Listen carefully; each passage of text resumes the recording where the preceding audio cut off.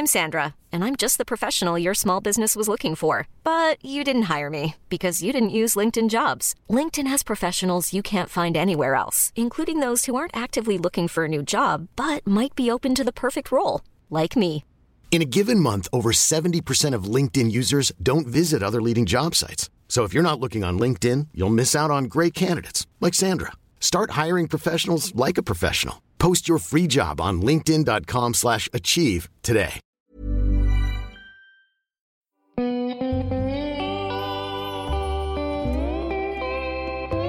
Cafe Lanzarote ja Lauri Saarilehto.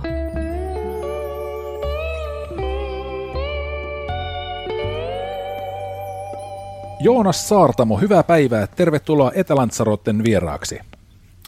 Päivää ja kiitos, että sain tulla. Hei, sulla on mielenkiintoinen Porin rakastajateatteri toteuttaa tämmöisiä 24H-tapahtumia. Eli ne 24 tunnissa syntyy näytelmää. Nyt kun on tämmöinen poikkeusaika, niin myös tämä näytelmä syntyy vähän niin kuin poikkeuksellisella tavalla. Onko minkä tyyppinen juttu tämä on? Joo, tai vielä korjaamaan sen, että niillä on niinku ollut semmoinen 24H esitysmuoto osana niiden semmoista lainsuojattomat teatterifestaria, joka on pyörinyt ties kuinka monta vuotta. Ja milloin se 24H-näytelmät tulivat mukaan, en nyt ihan tarkkaan muista, mutta joo, tänä vuonna nyt tämän vallitsevan ajan kanssa, milloin joudumme toteuttamaan vähän toisin keinoin eri tuotantoja, niin nyt on sitten tarkoitus, että tehdään niinku videon välityksellä kotoota monologi, kun yleensä se on kuitenkin ollut semmoinen, missä on ollut käsikirjoittajia, ohjaajia ja tukkunäyttelijöitä, jotka on sitten valinneet, ohjaaja on valinnut osan näyttelijöistä, keitä on vähän niin kuin riippuen siitä tekstistä, ja sitten ne näyttelijät siitä on saanut seuraavana aamuna sen matskun itselleen, ja sitten sitä on alettu treenaamaan, ja sitä treenataan sinne jonnekin, nyt en muista silloin festareilla milloin se esitettiinkään, mutta nyt oli tarkoitus, että kello 17 sit illalla se monologi vedetään videolle. Ja nyt en tiedä tällä kertaa, että ohjataanko mua sitten niinku videon välityksellä, onko ohjaajaa ollenkaan, miten ne tekstit itse asiassa muodostuukaan. Tämä on sinänsä uusi tilanne myös mulle, koska koko tavallaan se teoksen muoto meni vähän niin kuin uusiksi. Mutta se on ehkä siinäkin mielessä siistiä, koska se koko 24H-muoto oli myös hyvin uudenlainen tapa tehdä teatteria ja tehdä esitys. Että se oli silloin, kun ekan kerran se järkkäsi, niin lähdin kyllä todella fiiliksissä messiin, koska se, että kuulee, että nyt tehtäisiin niin kuin 24 tunnissa teksti, valittaisiin näyttelijät ja ohjaaja, ja sitten se laitetaan niin kuin valmiiksi lauteille ja live-yleisö tulee katsomaan, niin olihan se todella kuumottavan kuuloinen tilanne. Mutta hauskaa oli ja nyt taas uuden haasteen myötä. Miten sä koet tämän uuden ulottuvuuden tavalla, että sä teet kotoa käsin, niin kuin kuitenkin suhteellisen vaativan ja tuommoisen niin kuin nyanssisen duunin, niin kysyykö tai koetteleeko tätä semmoisia kykyjä, mitä ei aikaisemmin välttämättä ole päässyt niin edes haastaa? No se ei sinänsä siis ole mulle uutta niin kuin millään tasolla, koska mä teen noita self-tapeja aika paljon.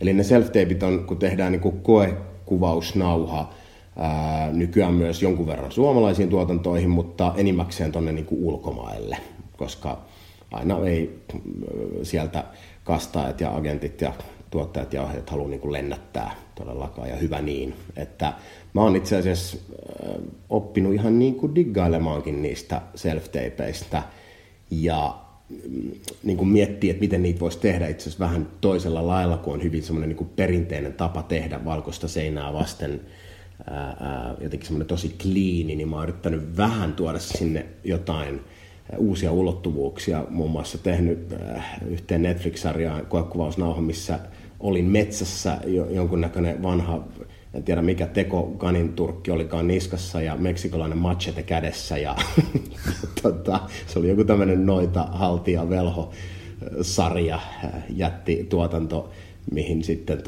olisi jonkun näköiseksi velhoksi päätynyt, niin siellä mä pompin metsässä ja vedin kuitenkin niin kuin 3 sivun dialogia englanniksi.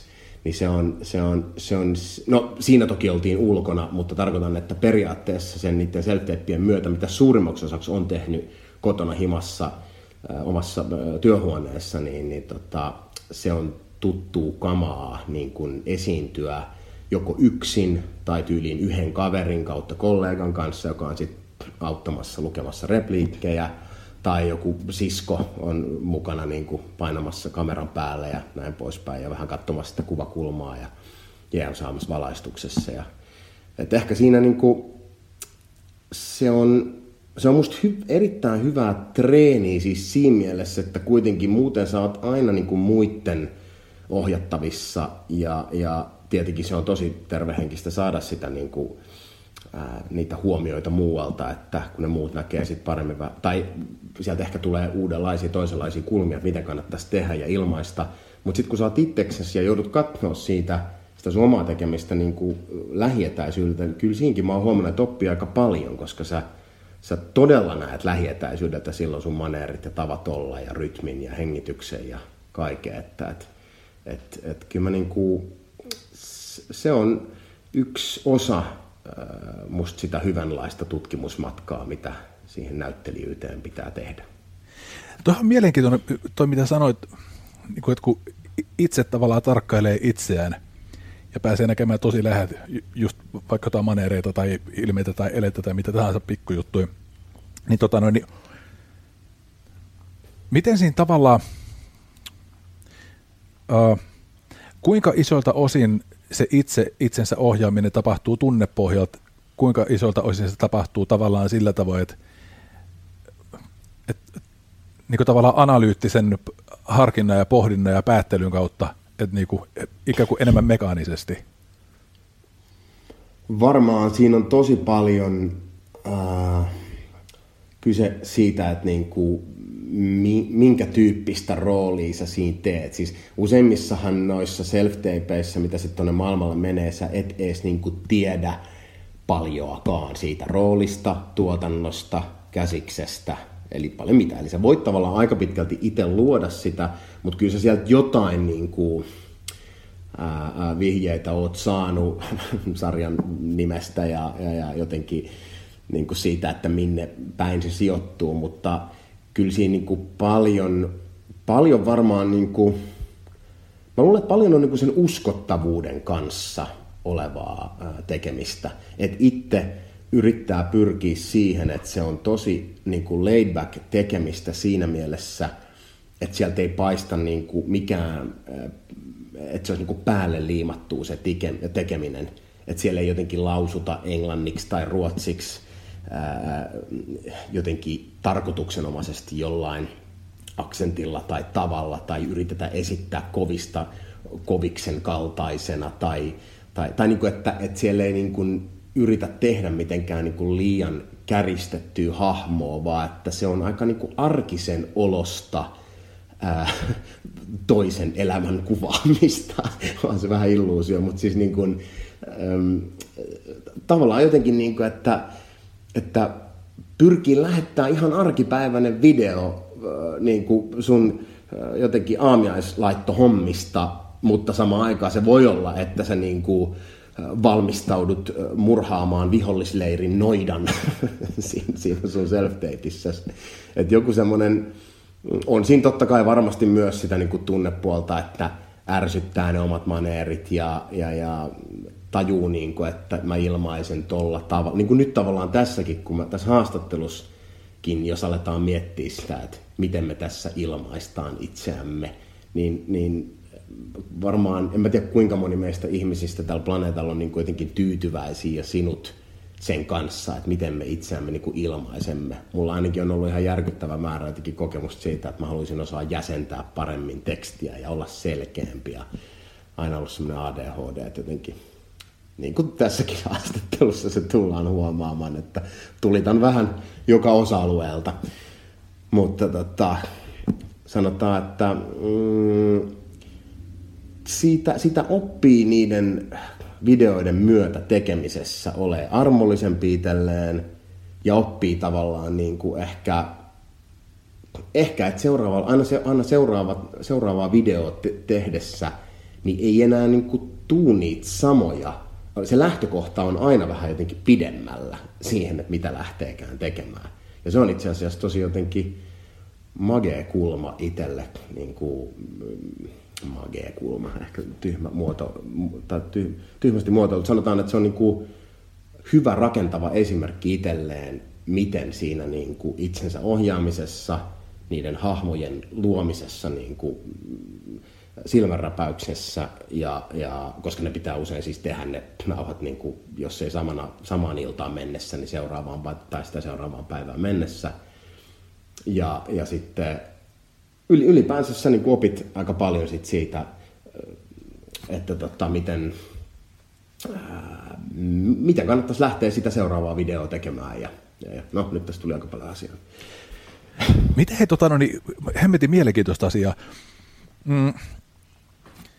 Jos sulla on tommoinen tilanne, mikä nyt sitten itse asiassa liittyy tähän myös Porin Rakastajateatterin projektiin, että sulla on niinku huomattavan vähän aikaa ja pitäisi saada niinku tosi nopeasti, tosi hyvä, niinku ratkaisevan hyvän jälkeen aikaiseksi, niin miten se sulla niinku rakentuu? Mitä sun päässä tapahtuu? Mitkä on niinku tavallaan ne kivijalat, minkä päälle niinku hyvä suoritus sun mielestä rakentuu, hyvä näyttelijätyö? No siis kyllä siellä niin kuin, sanotaanko pohjalla melkeinpä ekana tavallaan se teksti pitäisi olla niin hyvin hallus, että sä voit tehdä sillä niin kuin ihan mitä vaan. Koska tavallaan sit sen myötä sä pystyt luomaan musta niin kuin uskottavimmin sen minkä vaan maailman. Sitten ja varsinkin tossa se on tosi haastava, koska nimenomaan sitä aikaa ei juurikaan ole. Että se on niin kuin, kun se aamulla saadaan se teksti, niin se pitää aikatauluttaa tosi tarkkaan vaan sitten, että vaikka tekat 2 tuntia pelkkää niin kuin tekstin pänttäystä päähän, että sen saa niin syvälle tonne sisälleen, kun siinä ajassa ehtii. Ja jos nyt voisin kyllä kuvitella, että meillä on sitten joku ohjaaja, kenen kanssa me käydään sitä siinä jonkun videon välityksellä läpi, niin sitten mä luen sitä sille, sitten se antaa omia huomioitaan, mä laitan niitä ylös, sitten taas ehkä treenailla itsekseni, joku paussi jossain välissä, ehkä joku lenkki, ja sitten taas, niin kuin, enkä mä tiedä, onko itse asiassa millekään lenkillä aikaa, siinä kyllä varmaan silloin ainakin on ihan, kun tehtiin siellä festareilla, niin kyllä se oli ihan siitä kello 10 sitten kello 17 tehtiin tauotta duunia, koska siinä olisi nimenomaan, jos mietitään niin kuin minkään teatteriesityksen treeniaikaa, joka nyt on varmaan 6 ja 10 viikon väliin, ja edes niin kuin, jos on kuvauksiakaan ja dialogeja ja näin, niin kyllä sitä niin kuin, ainahan sulla on aikaa jonkun verran enemmän, että nyt sitä aikaa ei todellakaan ole. Että se, mikä musta siinä on mahtava on, että sieltä saattaa nousta jotain yllättäviä asioita, että yhtäkkiä pelätessä, että sä et muista jotain tai joku koreografia ei meinaa mennä siinä niin kuin sä haluut, tai niin sun pitää pystyä selviytymään niiden mokien läpi. Ja ne mokat ei todellakaan tarvitse olla mokia, vaan ne voi olla lahjoja. Ja jos sä pystyt niin kuin käyttämään hyväkseen sitä lahjaa niissä hetkissä, niin se on niin kuin todellista jotenkin huippunäyttelijyyttä mun mielestä. Miten se tapahtuu? No siinä pitää pystyä tavallaan niin kuin pitäytyä siinä roolissa, ei purkaa. Että ei koskaan ei saisi purkaa, koska sitten jos sä purat, niin kaikki rikkoutuu, se koko illuusio menee.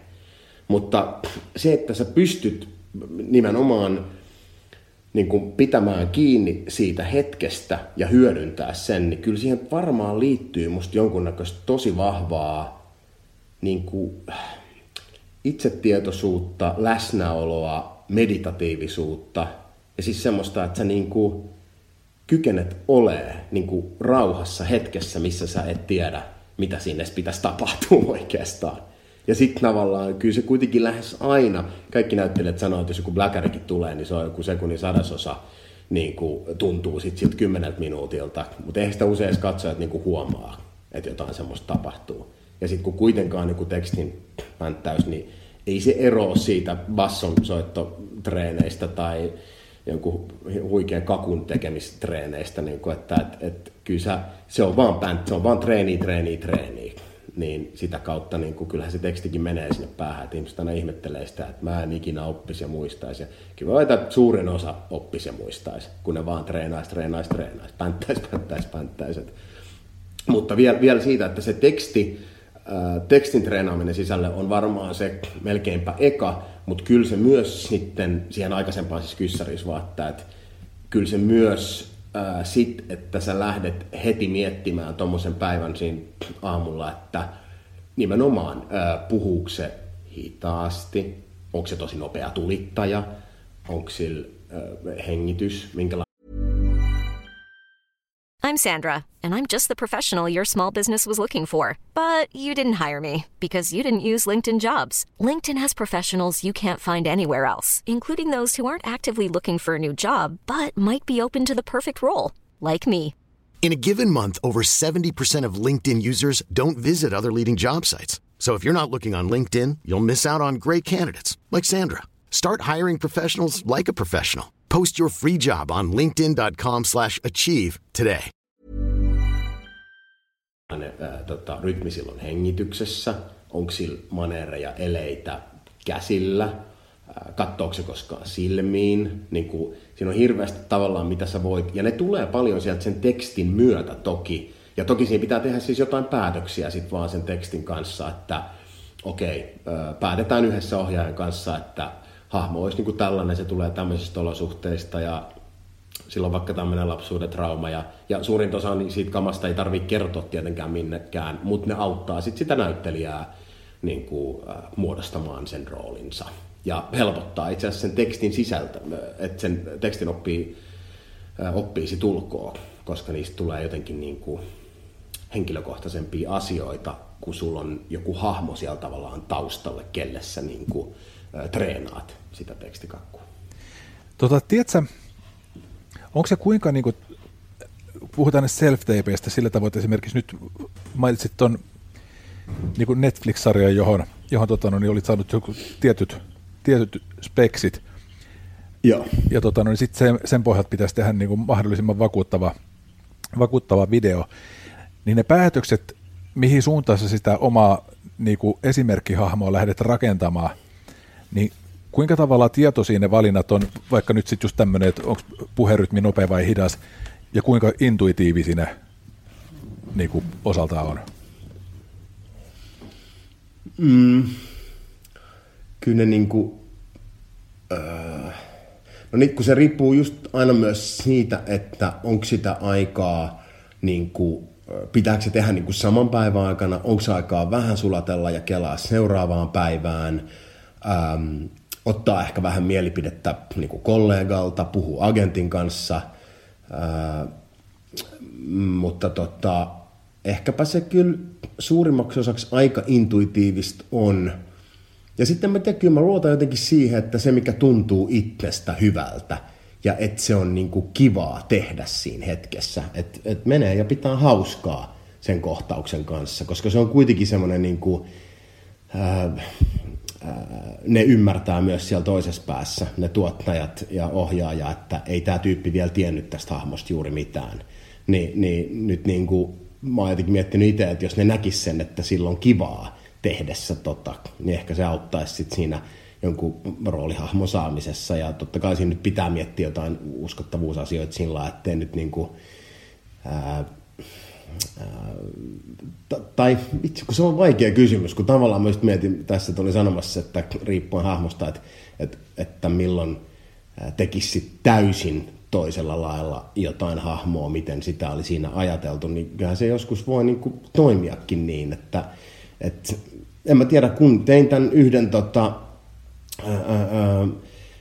tämmöistä Netflixin fantasiasarjaa varten olevan, niin se, että sain kollegan mukaan ja mentiin metsään ja oli vermeet niskassa ja oltiin kyllä ihan fantasiapäissämme niin kuin puolet siitä päivästä ja kuvattiin sitä ja kummankin mielestä siitä niin kuin tuli tosi hyvää ja se oli niin kuin todella hauskaa, koska sai niin kuin maistaa semmoisen hetken sellaista fantasia-elokuvan tekoa vähän pienemmällä työryhmällä kylläkin, mutta että niin kuin se, että kun oli kivaa, niin siitä muun muassa en saanut sitä roolia, mutta sieltä oli tullut, usein niistä ei edes tullut mitään niin kuin kommenttia, niin sieltä oli tullut silloin sähköposti takaisin, että ihan mahtava video ja että ehdottomasti pidämme Joonaksen mielessä tässä tulevia self-tapeja ja tulevia kästäyksiä varten, että kyllä ainakin olin jäänyt mieleen, jos ei muuta.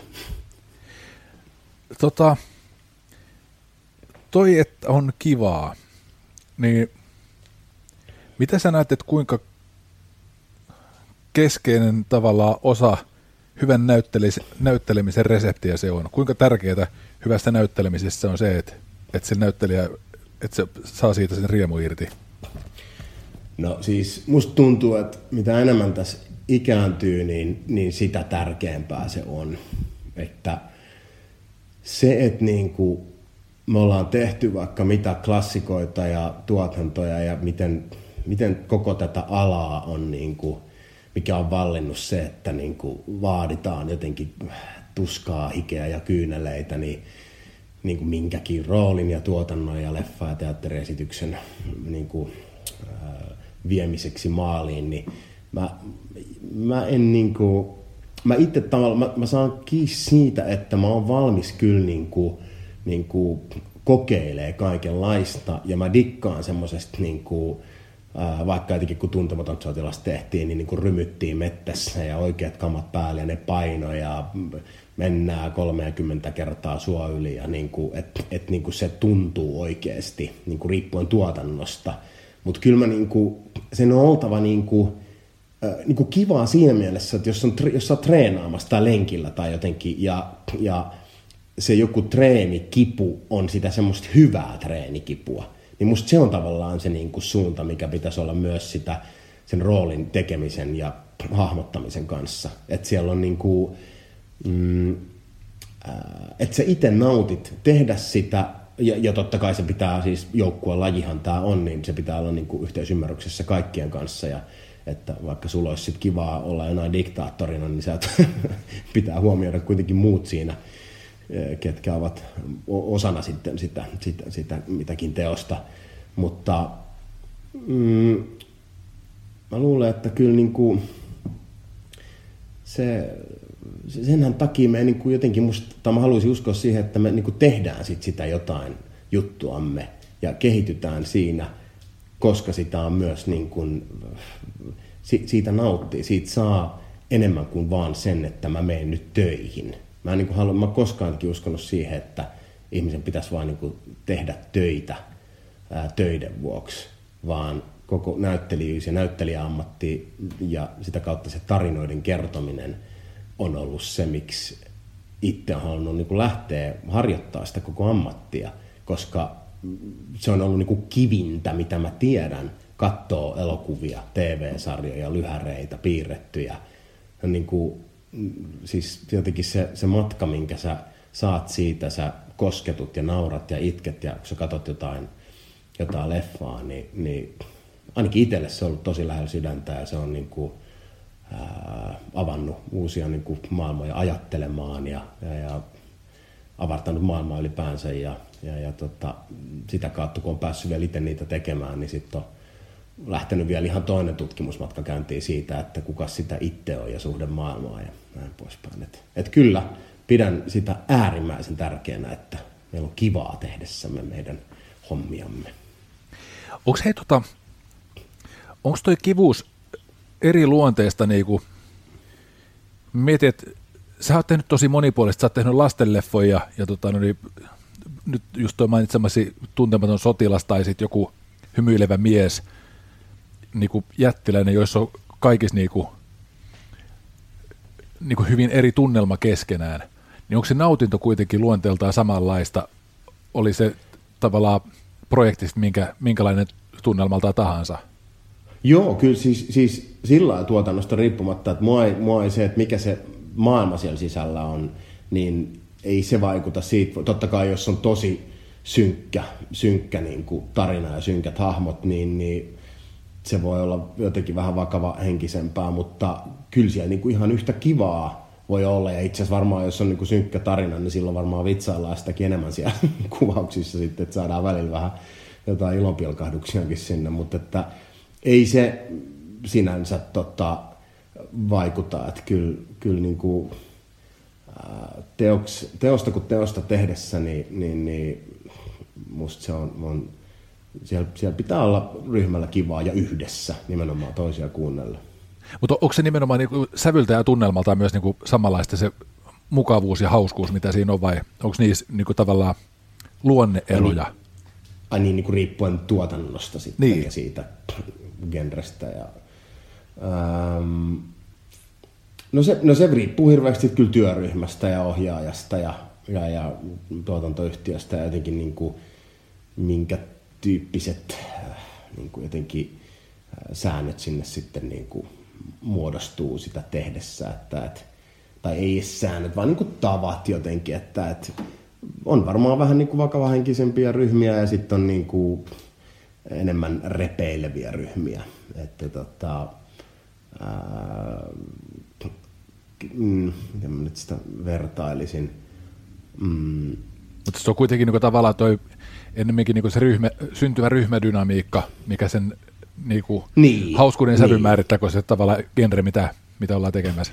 No joo, kyllä se niin on, koska jos mä niin jotenkin mietin Bayonetta-leffaa, joka on aika synkkähenkinen, tämmöinen suomalais-meksikolainen nyrkkeilyleffa, joka tuossa tehtiin pari vuotta sitten, niin se oli aika synkkä niin kuin jotenkin siltä maailmaltaan, mutta me oli tosi hauskaa siellä, ne meksikolaiset jotenkin räppäilivät joka päivä ja nauraskin, me oltiin Turussa kuvaamassa, niin koko ajan tuli jotenkin Meksiko kohtaa Turun hauskoja tilanteita ja sitten tehtiin just sitä tuntematonta, kun tehtiin, niin siinä niin kuin meidän porukalla koko ajan jengi heitti läppää, vaikka oli kuinka kuolemanväsyneitä ja meinas happi loppuu ja vettä ei meinannut saada ja niin kuin, sit silti niin kuin vitseillä aina niistä päästiin. Ja kyllä se aina niin kuin, tavallaan se semmoinen niin kuin kepeys ryhmän kesken ja se, että niin kuin yhteisin säännöin jotenkin niin kuin selviydytään vähän niin kuin tumma sävytteisemmistäkin niin kuin tilanteista ja päivistä, niin kyllä se sillä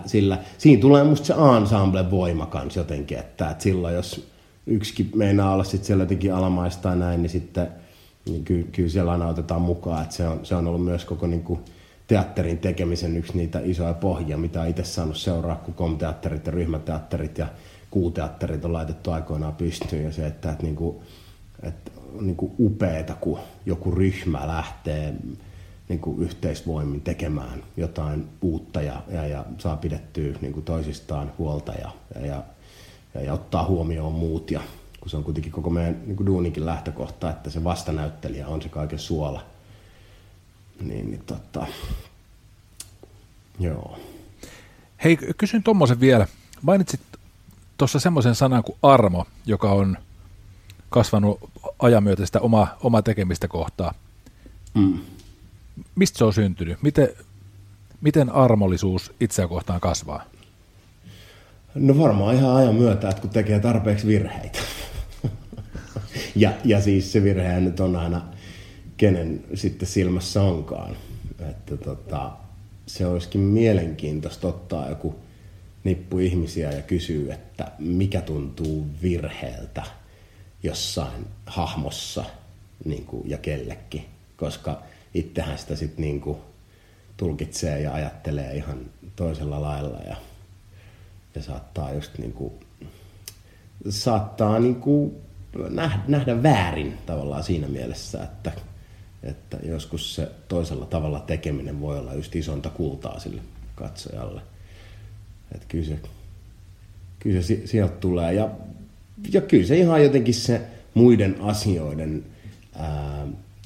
niin kuin vahvistuminen elämässä, että kyllä mä muistan, kun tytär syntyi maailmaan, niin jotenkin eihän se koko jotenkin niin kuin näyttelijän työ ja tuotannot ja toki ne haluaa niin kuin tehdä hyvin jokaisen rooliin ja haluaisi, että ihmiset näkisivät ja koskettuisivat niin kuin kaikista tuotannosta, että ne saisivat voimaa niistä, mutta silti ne on niinku semmoista, onhan ne semmoista, niinku, ne jää jonnekin tonne maailman tuuliin ja jäähän se nyt se isä-tytär-suhdekin siinä mielessä, kun muurahaisina olemme täällä planeetalla, mutta niinku, kyllä se on niinku, se aika on vienyt itseään myös niinku lähemmäs sitä, että itse asiassa tämä vallitseva aika, kun eletään nyt tämän koronan myötä näissä erikoisolosuhteissa, niin se, että on pitänyt jotain kotikoulua tyttärelle ja tajunnut, että miten mageeta on ollut jotenkin muodostaa se päivä, että on sitä matikkaa ja enkkuu ja ranskaa ja niin kuin milloin siinä syödään ja milloin käydään ulkoilemassa ja tekemässä joku esterata ja miten nämä tiedostot nyt menee tonne. Ja, että olla niin kuin itse asiassa ihan toisissa maailmoissa, niin ne on varmaan kaikki, niin kuin, jotenkin se läsnäolon tärkeys on saanut niin kuin armollisemmaksi sitä kohtaa, että mitä mä nyt huolehdin tässä, että jos mä nyt en saa jotain roolia jostain Netflixin velhosarjasta. Että ei se nyt paljon sillä lailla kuitenkaan sit paina siellä vaakakupissa, että elämässä on niin paljon tärkeitä asioita, että on hyvä omata sitä armoa mieluummin kuin enemmän itselleen ja läheisimmilleen. Ja kaikille siis tietenkin. Joonas Saartamo, valtavasti kiitoksia haastattelusta. Kiitoksia. Toivottavasti tästä jotain selvää sai.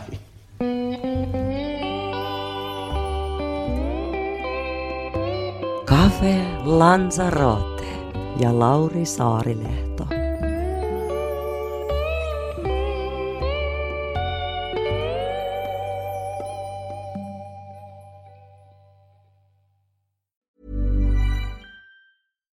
Hi, I'm Daniel, founder of Pretty Litter. Cats and cat owners deserve better than any old-fashioned litter. That's why I teamed up with scientists and veterinarians to create Pretty Litter. Its innovative crystal formula has superior odor control and weighs up to 80% less than clay litter.